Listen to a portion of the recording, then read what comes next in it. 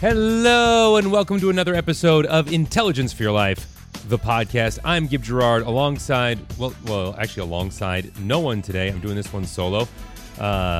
So it's just me. So no fun banter with John at the top. It's just going to go right into our interview today. Our guest this week on the show is none other than Heather Avis. Now, Heather is the author of a brand new book called Scoot Over and Make Some Room. She's going to talk to us about her mission to introduce the world to people with unique gifts. So that's she's an adoptive mother of 3, including 2 kids with Down syndrome, and what that has taught her about the need for different voices at the table and advocating for our kids. And she is a really inspirational person when it comes to making sure that her kids are well seen by the world, but also giving you some tips for how you can have your kids seen, and also the importance of diversity in diversity and perspective in our lives, and why that's great. And it is one of the better conversations I've ever had. One of the better books I've actually followed up with and read after the interview.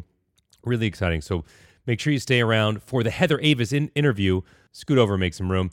But first, I want to talk to you guys about keto. We talk about keto all the time here on the show, and I've got great news for those of you that are into it. One is the U.S. military is actually going to go keto. And we had Dr. Dominic D'Agostino, on this show, and he talked about all the research he does for Navy SEALs, and it's starting to actually influence what the government is doing. So they're studying another ketogenic diet. They're studying whether it can help lower obesity rates among active service members, while at the same time boosting soldiers' physical and mental performance. It comes after researchers from Ohio State University did the first ever keto study that specifically used military members as subjects. The results were published in the journal Military Medicine, which, as you can imagine, is about military medicine, and showed substantial weight loss and improvements in body composition among study participants. Over 3 months, study subjects lost an average, are you ready for this, of 17 pounds and 5% of their body fat. Another study was done by Lisa Sanders. She's the Director of Science and Technology at U.S. Special Operations Command.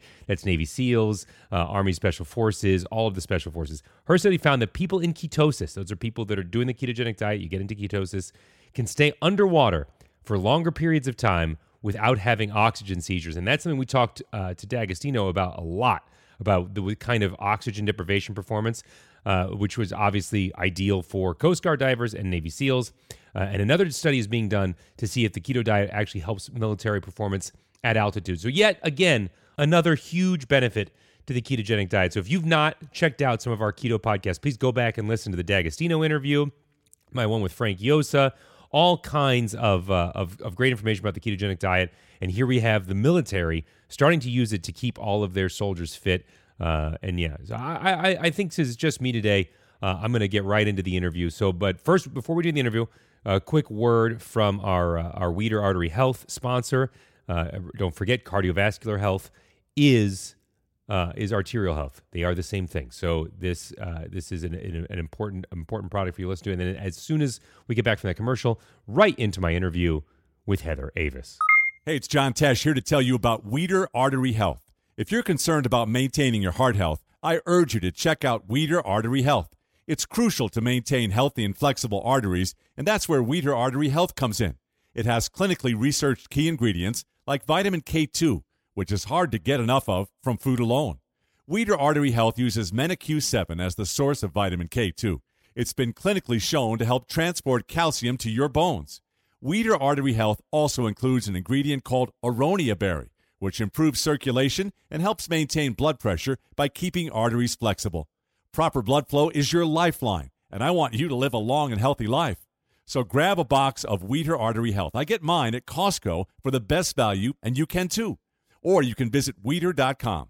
Go to Costco.com or Weider.com for Weider Artery Health. These statements have not been evaluated by the Food and Drug Administration. This product is not intended to diagnose, treat, cure, or prevent any disease. Heather Avis, thank you so much for being a part of our program today. We really appreciate it. Thank you. It is absolutely my pleasure. So you've written a book that's getting a lot of great attention. Scoot Over and Make Some Room, creating a space where everyone belongs. That's the full title. I think just calling it Scoot Over, Make Some Room is okay. And this book is fantastic, and it is all about finding ways to include people that have not been included in the conversation in the past. Yes, this is correct. And my publishers and I did go back and forth on the title because it is a lot of words. But it's important. It's important to frame it properly. Important. Yeah, it's important. So we landed with a lot of word title, if that's a thing. Yeah. So you're an adoptive mother of 3 children, right? Yes, correct. I have dabbled in foster care, and when I say dabbled, we've done it for some time, and it is. How did you come to that conclusion that was something you wanted to do? Because it's not easy. It's not easy. It is for sure very, very hard and layered and important. We are not holy people who are amazing. We are very average at best, and we couldn't have kids naturally. Mm-hmm. So this is the story. But we knew we wanted to have kids, so we pursued adoption. And we were hoping to get a healthy infant who preferably had some similar physical characteristics to us. Mm-hmm. And so we went that route and tried to have a lot of control. And we were presented with a little girl who has Down syndrome. She had a bunch of health issues, congenital heart defect, a lung condition that was incredibly severe. She's really, really sick. And it's a very long story. My first book, The Lucky Few, was all about it, but it was basically my scariest and my best yes, saying yes to adopting her. Mm. And then that opened up the door for us. We adopted 2 more kids. So after the first adoption, realizing that we tried to have a lot of control over the child we were going to adopt. And then we got this child who's nothing like what we were expecting and everything we needed. She just changed our lives for the better. Yeah. The next 2 adoptions, we were pretty open to any child out there. And we ended up, our middle daughter has no special needs, no medical issues, but she is a different ethnicity than us. My husband and I are both Caucasian, and she is African-American and Guatemalan. And then our son also has Down syndrome. And did that process? I mean, I'm assuming like the reason why I started with this is I'm assuming that opened up something or made you realize that we need to scoot over and make room and create spaces where everyone belongs. So how did that process of adopting 2 kids with special needs and one that's a different ethnicity and how did that open your eyes to the need for us to make room for each other in the world? Yeah, I mean, it just completely took the blinders off of my eyes once I was raising kids who are marginalized. The thing about life is you can't know what you don't know. Mm-hmm. And then once you know it, as a mom, for me, I couldn't just sit still about it because it's my kids. So the reality is when my kids step outside my front door, they're stepping into a world that fails to see their full value and worth because of the way they look, because of the way they think, because of the way they learn, mm-hmm. or because of the way they act. And that's unacceptable as their mother. But then the bigger picture is that they are a part of larger people groups, that the same kind of injustices are happening to in the world, the same kind of exclusions. And so selfishly, I've learned that being a part of the different ability community and then also being intentional about having relationships with people who are a different ethnicity than I am has made me a better person.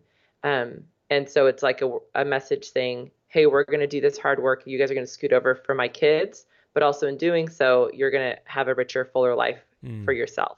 What does that? So what does that mean? Again, like, what does the scooting over mean? How do you encourage people that are in your kids' lives to scoot over and make room for them and their excellence? Oh gosh, it's a lot of things. How to keep it buy the brief. book. Exactly, buy the book. The end. No, it's noticing who's not in your space, I think, is the first thing we need to do. Who is missing at your table? Who is missing in your life? If you are surrounded by people who look and think and act and vote just like you, then chances are you're missing out on the fullness of humanity. Chances are you're a little bit miserable. Mm-hmm. And so I'm saying to the systems in place, so schools, I'm saying to the school, hey, you're saying because my kid looks or learns differently that they're going to be segregated into a separate classroom. I'm saying no. Their differences actually give them value and worth, and they are worthy to learn alongside their typical peers. So they will be in a classroom with everybody else. So we're saying that. And I think if you're in a school, if you're raising kids and your kids are in a classroom where there aren't people with different abilities, chances are those kids are at your schools or they're being bused to another school. Right. And that's a problem. So you just being aware who's not there, and then trying to figure out, well, where are they? How do we get them into our spaces? How are we intentional about creating relationships with people who are different than us? Mm-hmm. unfortunately, there's not one easy answer. It's not like follow these 5 bullet points. Right. Because it's so nuanced, because it depends where you live. It depends on how you grew up. It depends on who's around you. Mm-hmm. But at least taking notice of who's missing and then doing all you can to make sure that you invite those people into your lives. I mean, I think there's so many like nuggets of wisdom and corollaries to everything you're saying. Like one of them is, you talk about people with different points of view. I think you can't understand your own point of view unless you fully understand and appreciate what the contrary point of view is. Like you can't believe in the death penalty if you don't fully understand the arguments against it, and you can't believe in any political element unless you fully understand what the other people, what their point is, right? Mm-hmm. Otherwise, you're really doing yourself a disservice. And also, like you're talking about representation and inclusion, and it's such a big hot topic, especially on the left right now. But this idea of representation in the media in particular, but that is a real corollary to what you're talking about. This idea of being able to see yourself or to be able to be included in the main. In the forum that we all consume, which is the media world, right? I feel like is so fundamental and a strong corollary of what you're talking about. Oh, it is huge. Let me tell you a super quick story. So my middle daughter. Take your time. We got no time limits here. Oh, perfect. So my middle daughter, who is African American and Guatemalan, her siblings were all Caucasian. She's the only one with brown skin in the family. Mm-hmm. So she, for Christmas one year, asks for a Barbie. I've got issues with Barbie, which can be another podcast. I also am like a big you do you. So to all the mamas and dads out there and grandparents buying Barbies for your kids, you do you. No judgment from me. This is my own personal conviction. But she asked for a Barbie, like a typical Barbie. I had bought brown skin Barbies before. Right. She wanted a white skinned, blonde haired Barbie. And I finally gave in. We're real intentional with the toys that enter our home because representation matters. My kids Right. need to see themselves in the things that they play with, the books that they read, the shows that they watch. So I let Grandma get her a Barbie. And the next day she's so excited and she walks in my room and she says, "Hey Mom," and she's wearing this dress and she says, "Can I cut this?" And I say no, because we don't cut our clothes. And she of course throws a little fit. And then stomps out, comes back in, has a different outfit on, and looks like her Barbie. I said, "That was a great solution, babe." And then she says, "Mom, can I straighten my hair?" And she's got very curly hair. Right. I said, "Oh no, babe, your hair's curly." And she's like, "But I just want to use that thing. I have a flat iron, it's called." I said, "No, honey, we're not straightening your hair. Your hair's curly." And then she like flips out and says at the top of her lungs, "But I just want to look like my Barbie," and left the room. So there's some layers there. Like, first of all, she threw a fit. I don't appreciate that. But more than that, the calmest parenting thing to say. I don't appreciate that. Like, yeah, I drank an extra bottle of wine that night because of it. That's right. Yeah. Exactly. But more than that, I was so burdened because even though we are trying so hard to raise her, to see people who look like her, to celebrate what she looks like, to celebrate her differences, because of the lack of representation in the media, she is so inundated with this idea that it is better to have long, straight blonde hair and white skin. And I talk with my friends who are African American, raising their children who are also African American, and they're battling the same thing when their kids look like them. So it's like, this burden is so heavy, and the message feels really timely. Like, things have to change now, not tomorrow. Right. Like right now, we need to wake up and realize the space that we're taking up in the world and invite other people into that space. Yeah. Yeah. I mean, so then the question becomes like, you talked before about even your, having your kids in the general school population and not having them separated by, learning differences. And the issue that I have with that is kids can be really mean. Yeah. You could be putting your kid in a situation where they feel more singled out for their differences. How do you encourage your kids in those situations? Because my oldest daughter it can be difficult. Nowhere near the stuff that you're dealing with, but she can be difficult, and she has a hard time making friends because of it.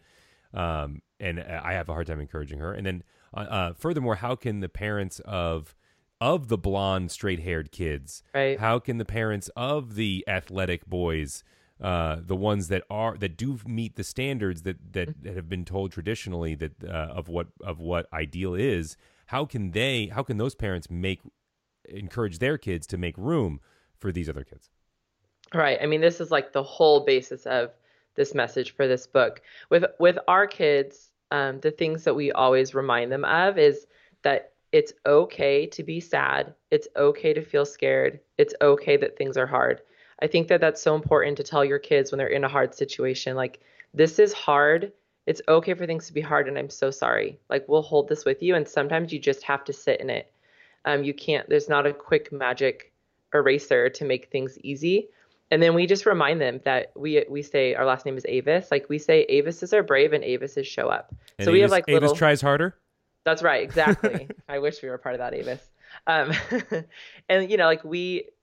like implementing those things or giving them those tools and those little sayings to remember, like, yeah, sometimes things are hard, and that's okay. We're going to make it through this. You've got this. We've got you, kind of mantras. Mm-hmm.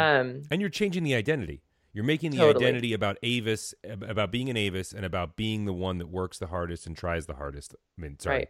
But yeah, totally. And giving our kids breaks too. Like, if we notice that things are particularly hard at schools, we'll take them out for a day, and we just have to show up as the parents. We are constantly talking to the principals and the teachers. I mean, I am that mom. Like, I am the mom that the school doesn't prefer me, I don't think, but but I'm showing up for my kid, like, I'm calling it like I see it, and I'm saying this needs to change. But I think that more importantly is this idea that the burden shouldn't just be on us and be on my kids. This should be a collective burden, because humanity's better off when everyone belongs. And so, to the blonde-haired, or to the parent raising the kid who fits the mold, it's never too late to start, but the younger you start, the better. So if a kid is in preschool and they're learning alongside someone in a wheelchair with a speech impediment, who has a different race, who has Down syndrome, who looks different, I mean, however long the list is, if they have that relationship at a very young age, then as they get older, it's going to be their normal. It's not going to be like, oh, I'm now in 5th grade and I have no idea how to interact with this kid with a different ability. Right. And as parents, it's our job to expose our kids to people who are different than them, so that there isn't that hard moment of, oh my gosh, what do I do now? Or that moment of, well, I'm going to exclude and treat this person differently because I'm uncomfortable, Mm-hmm. But not everyone started at that early time. So then if you have an older kid, I think it's important to let them know that it's okay to ask questions, and to admit as a parent that you don't know the answers, and then to figure it out together, right? Whether that is looking up, listening to a podcast, or looking up articles, or following certain people on Instagram who can answer the questions, or asking the person. Like, if a mom or a kid says to me, hey, we don't know anything about Down syndrome, could you teach us? That's incredible. Yes, please ask me that. Please let me be the one to teach you, because I know a lot, Yeah. Well, as the mother of 2 children with Down syndrome, what is the number one thing you wish that other parents and other kids would know about your kids and about Down syndrome in general? The thing that I want people to know or to do is, when they see my kid, to assume competence and see that they are able. So we live in a world, in a society, where as soon as you see somebody with Down syndrome, or somebody who has some kind of intellectual or physical disability, you see what they're unable to do. You see the disability.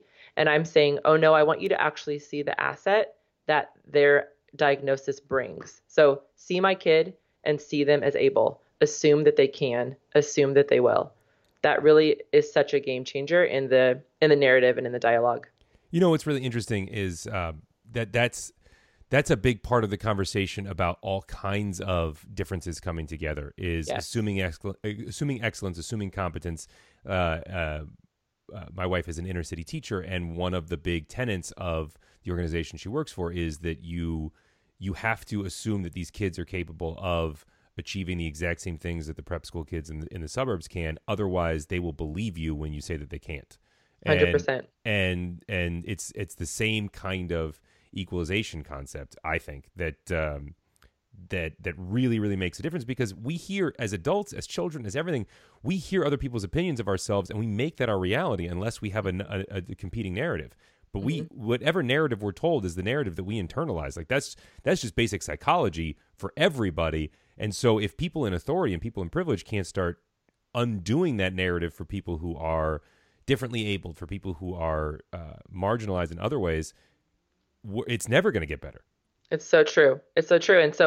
And that's why I think that everyone in their own right has felt left out, like has felt that Right. they want someone else to make room for them. But the truth of the matter is there are people who are taking up more space than others. Mm-hmm. And it's time, if we want to see narratives change, which again is going to better humanity as a whole. So it really can be like a selfish thing to do this. Then the people who are in power really need to look at the systems in play and figure out how do we change these systems so that they work for all people, and so that the narrative is positive for all the different people, that it's a positive narrative.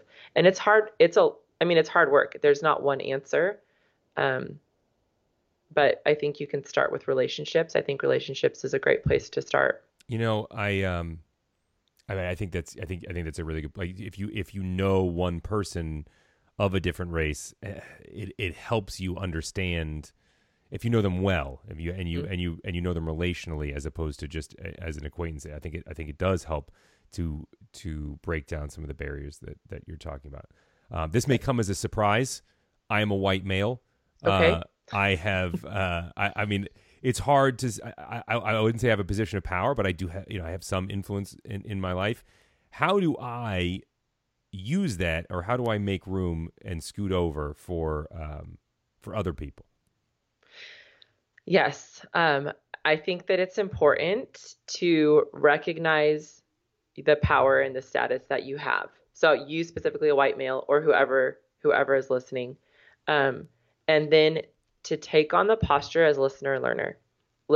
Being a listener and learner is so important, and making sure that you are learning from and listening to the people who you are prone to ignore. And so you've got to be intentional. There's a lot of intentionality that needs to take place here. And it is, if it's an issue of race, and I think race is a great conversation, or a great example here.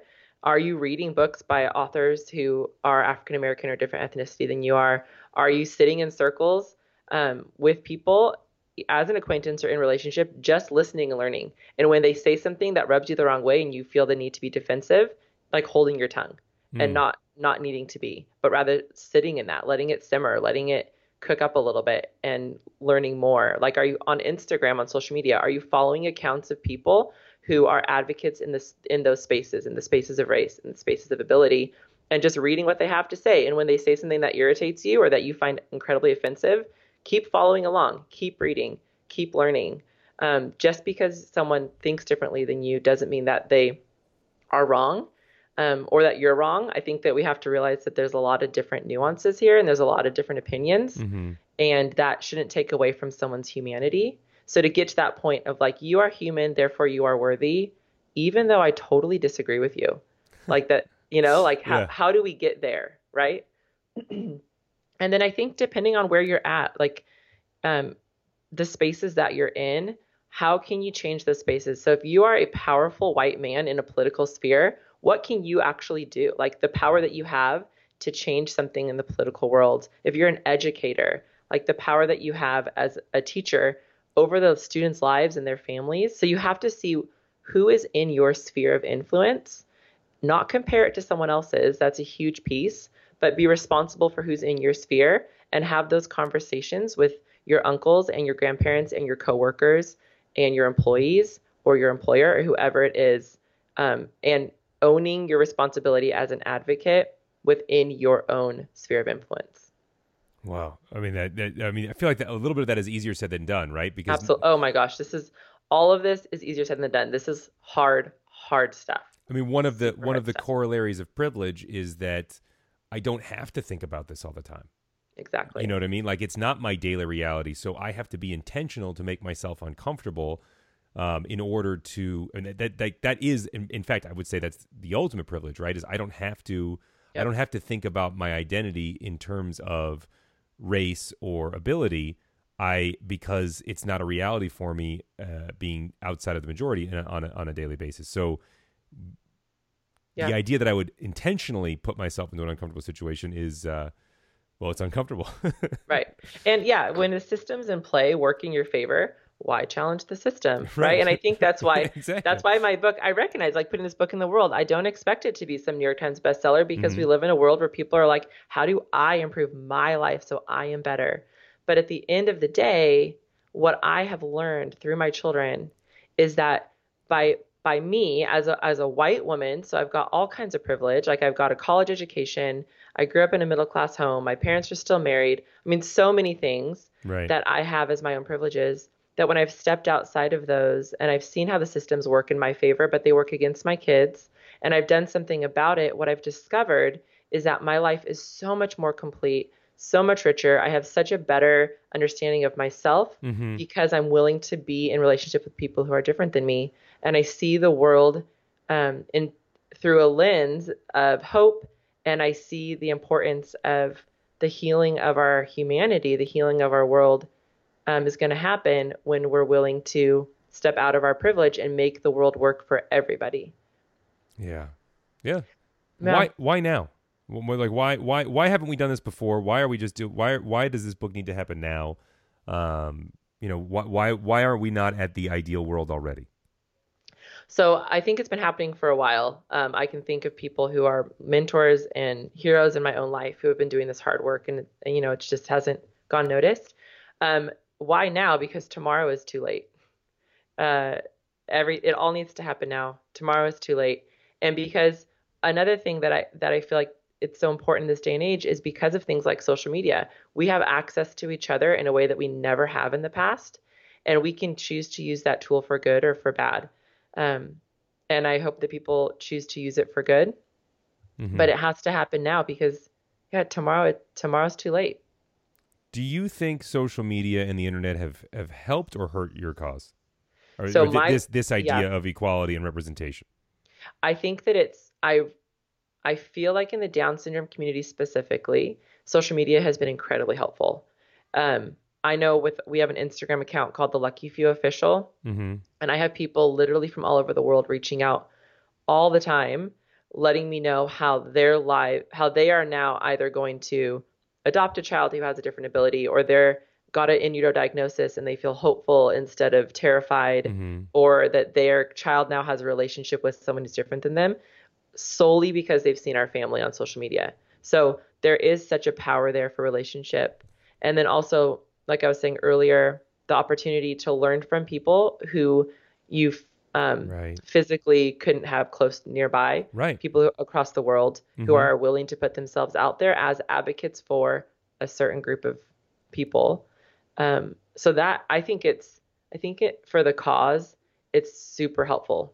Yeah. I mean, I was thinking too, because there are communities, and I can think of a handful where you're talking about, 95, even 98% one race, and socioeconomically pretty narrow in terms of how many people are above or below the poverty line. And like there are those communities where even if they wanted to, they couldn't seek out some of the relationships you're talking about. So I think in that way, social media would be hugely beneficial. Definitely. Yeah. It really is such a good tool for people who don't like physically have access to someone who's a different race than them or someone who's a different ability. How do you, as if you live in one of those communities, how does a person, I mean, I live in a major city.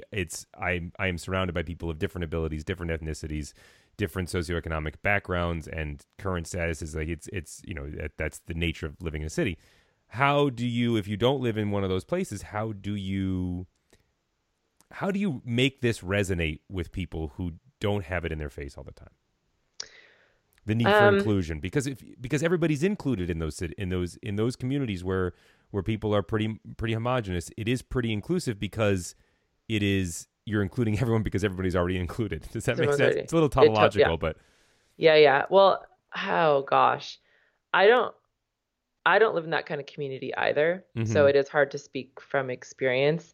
I have a sneaky suspicion that there's, not that everyone's miserable is the wrong word, but I think in those communities that there is a void. I think that people feel a void and feel like they are trying to one up each other constantly.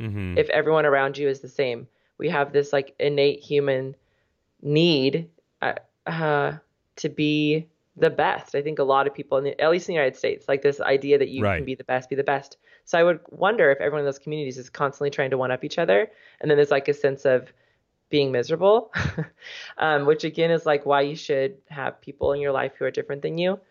But it really is, if you're in that kind of a community and you think everything is as it should be, then I think there's a real thick ignorance there. And I feel like that's probably very offensive to a lot of people. Because it's once you step outside of yourself and realize that there's this whole other way to live and that there's not one right way to live. Mhm. There's maybe 1 million right ways to live. Once you can't know that unless you are experiencing different ways of living. So I think there's probably a great lacking in the soul of those communities. Speaking of communities, you are a part of a faith community. You are a believer. Yes. This is not some sort of, it's not like Swarthmore jargon that you're coming at. This is something you're seeing this from the perspective of a believer. Can you give us some examples of why this is important in a biblical context? Like where do we see in the Bible people needing to elevate and scoot over? Sure. I think from a biblical context, if you want to just look at the life of Jesus, as man, as God, you want to look at what he did. He basically went into his society, so the place and time in which he lived, and radically pushed for inclusion. And I say that because all the powers that be, all the people who are in power, were just constantly upset by him because he was going against their norms. He went against social norms constantly, whether it was reaching out to people who had physical ailments, who were cast aside, who were totally marginalized, or women, allowing women to play a seat at the table when at the time that wasn't something that was allowed. Different ethnicities, like interacting with people who are different ethnic background than him, where during the time that was totally looked down upon. So he literally, the Samaritan woman at the well. Totally. He literally went around his community and found the marginalized and invested in them, created relationships with them. And the powers that be, the people who were in privilege, the systems in place were working in their favor, were constantly upset at him. The Pharisees were constantly upset with him because he went in and challenged the way that they were living. To your point before, if you are in a position of privilege and power, why would you upset the status quo? Right. And so Jesus came in and was pointing out like the humanity and the worth in people who have been marginalized. And those who knew who Jesus was, the power of who Jesus is, and knew the person of Jesus and what it meant for him to actually reach out to someone who was found on the margins, like those who were closest to him, were radically changed by it too. Like, wait a second, I didn't even know that we were allowed to interact with this person, let alone that they're of any value or worth. Right. And she's like, oh no, they're actually as valuable and worthy as you. And I'm going to create a relationship with them. So if we look at the life of Jesus and it's like, okay, we're going to look at our churches. Are the churches doing this? And that's up for debate. Again, the most political intro to that, which I think we all know the answer is that we're not doing a good job of that. Right. But all right. Well, I think this is what do people do if maybe they don't have a community where this is actively taking place, where this idea of conclusion is, maybe they are convicted that inclusion is important. We've convinced them that there is value in this idea in this last half hour. What is the first step that people need to be taking? Step one is who is not in your space, who is missing from your table. That is step one. And then step two, and again, this is the harder step, is how do you get in relationships with them? And it's going to depend on the place that you live. And it's going to feel uncomfortable. I think getting a relationship with anyone is uncomfortable. But step two, depending where you live, might be, oh, I've noticed that this mom takes her child on a walk pushing a wheelchair, or whatever it might be. I'm going to say hello next time and ask them their name, right? Step two is literally, hey, what's your name? So nice to meet you. Or it's, I'm going to read these books. I'm going to choose these 10 books this year who are written by people who are immersed in these communities and I'm going to read their words, and I'm going to hear their stories, and I'm going to sit with it. I think that's a really, really powerful step as well. I'm going to read Heather Avis's book, Scoot Over and Make Some Room. That's what I was going to say. Obviously, that's the number one book you start with is Scoot Over and Make Some Room. Exactly. That's your first point of stuff. What is another book? Obviously, Scoot Over and Make Some Room is the book that we're all going to recommend to start with. But what is the next book that the people should read? A man named Jean Vanier, and I don't know that I say his name right ever. He created communities called L'Arche Communities. He wrote a book called Becoming Human. Becoming Human is an incredible read if you're thinking about relationships with people with different abilities. Mm-hmm. There's a woman named Austin Channing Brown who wrote a book called I'm Still Here. She's an African American woman. Okay. It's called I'm Still Here. That book everyone should pick up and read today. Those are the ones that I can think of right off the top of my head. Those are great. Links to your book and those two books in the show notes for people to go ahead and get a hold of them and get started with those things. I'm going to let you go, but where can people follow up with you aside from buying the book, which again, link in the show notes? Awesome. Yes, we are on The Lucky Few Official on Instagram. We spend a lot of time in that space. And then theluckyfew.com. Wait, did I say The Lucky Few Official on Instagram? TheLuckyFew.com is our website, and every links to all the things that are happening in our lives are found there. Okay, so links to the Instagram and the website in the show notes. Before I let you go, Heather, I'm going to ask you something that I ask to everybody. What is one thing that people can start doing today to make their lives better? Oh, gosh. One thing you can start doing today to make your lives better is to go find the person in your life who you love and tell them that you love them exactly how they are and that they don't need to change a thing. That's amazing.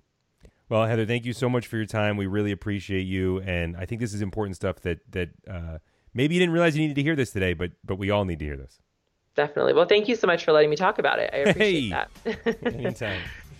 That's it for our show today. Thank you guys so much for listening. If you like Intelligence for Your Life, the podcast, please rate, comment, and subscribe on iTunes, Stitcher, or wherever you get your podcast. It helps us out a lot. If you want to follow up, John is on Facebook, facebook.com/John Tesh. It's where we spend most of our time. We post videos, we go live, we do things with sponsors there. Really fun place to hang out. We try to respond to every comment and get you guys involved and do a lot of audience interaction over there, so please check that out.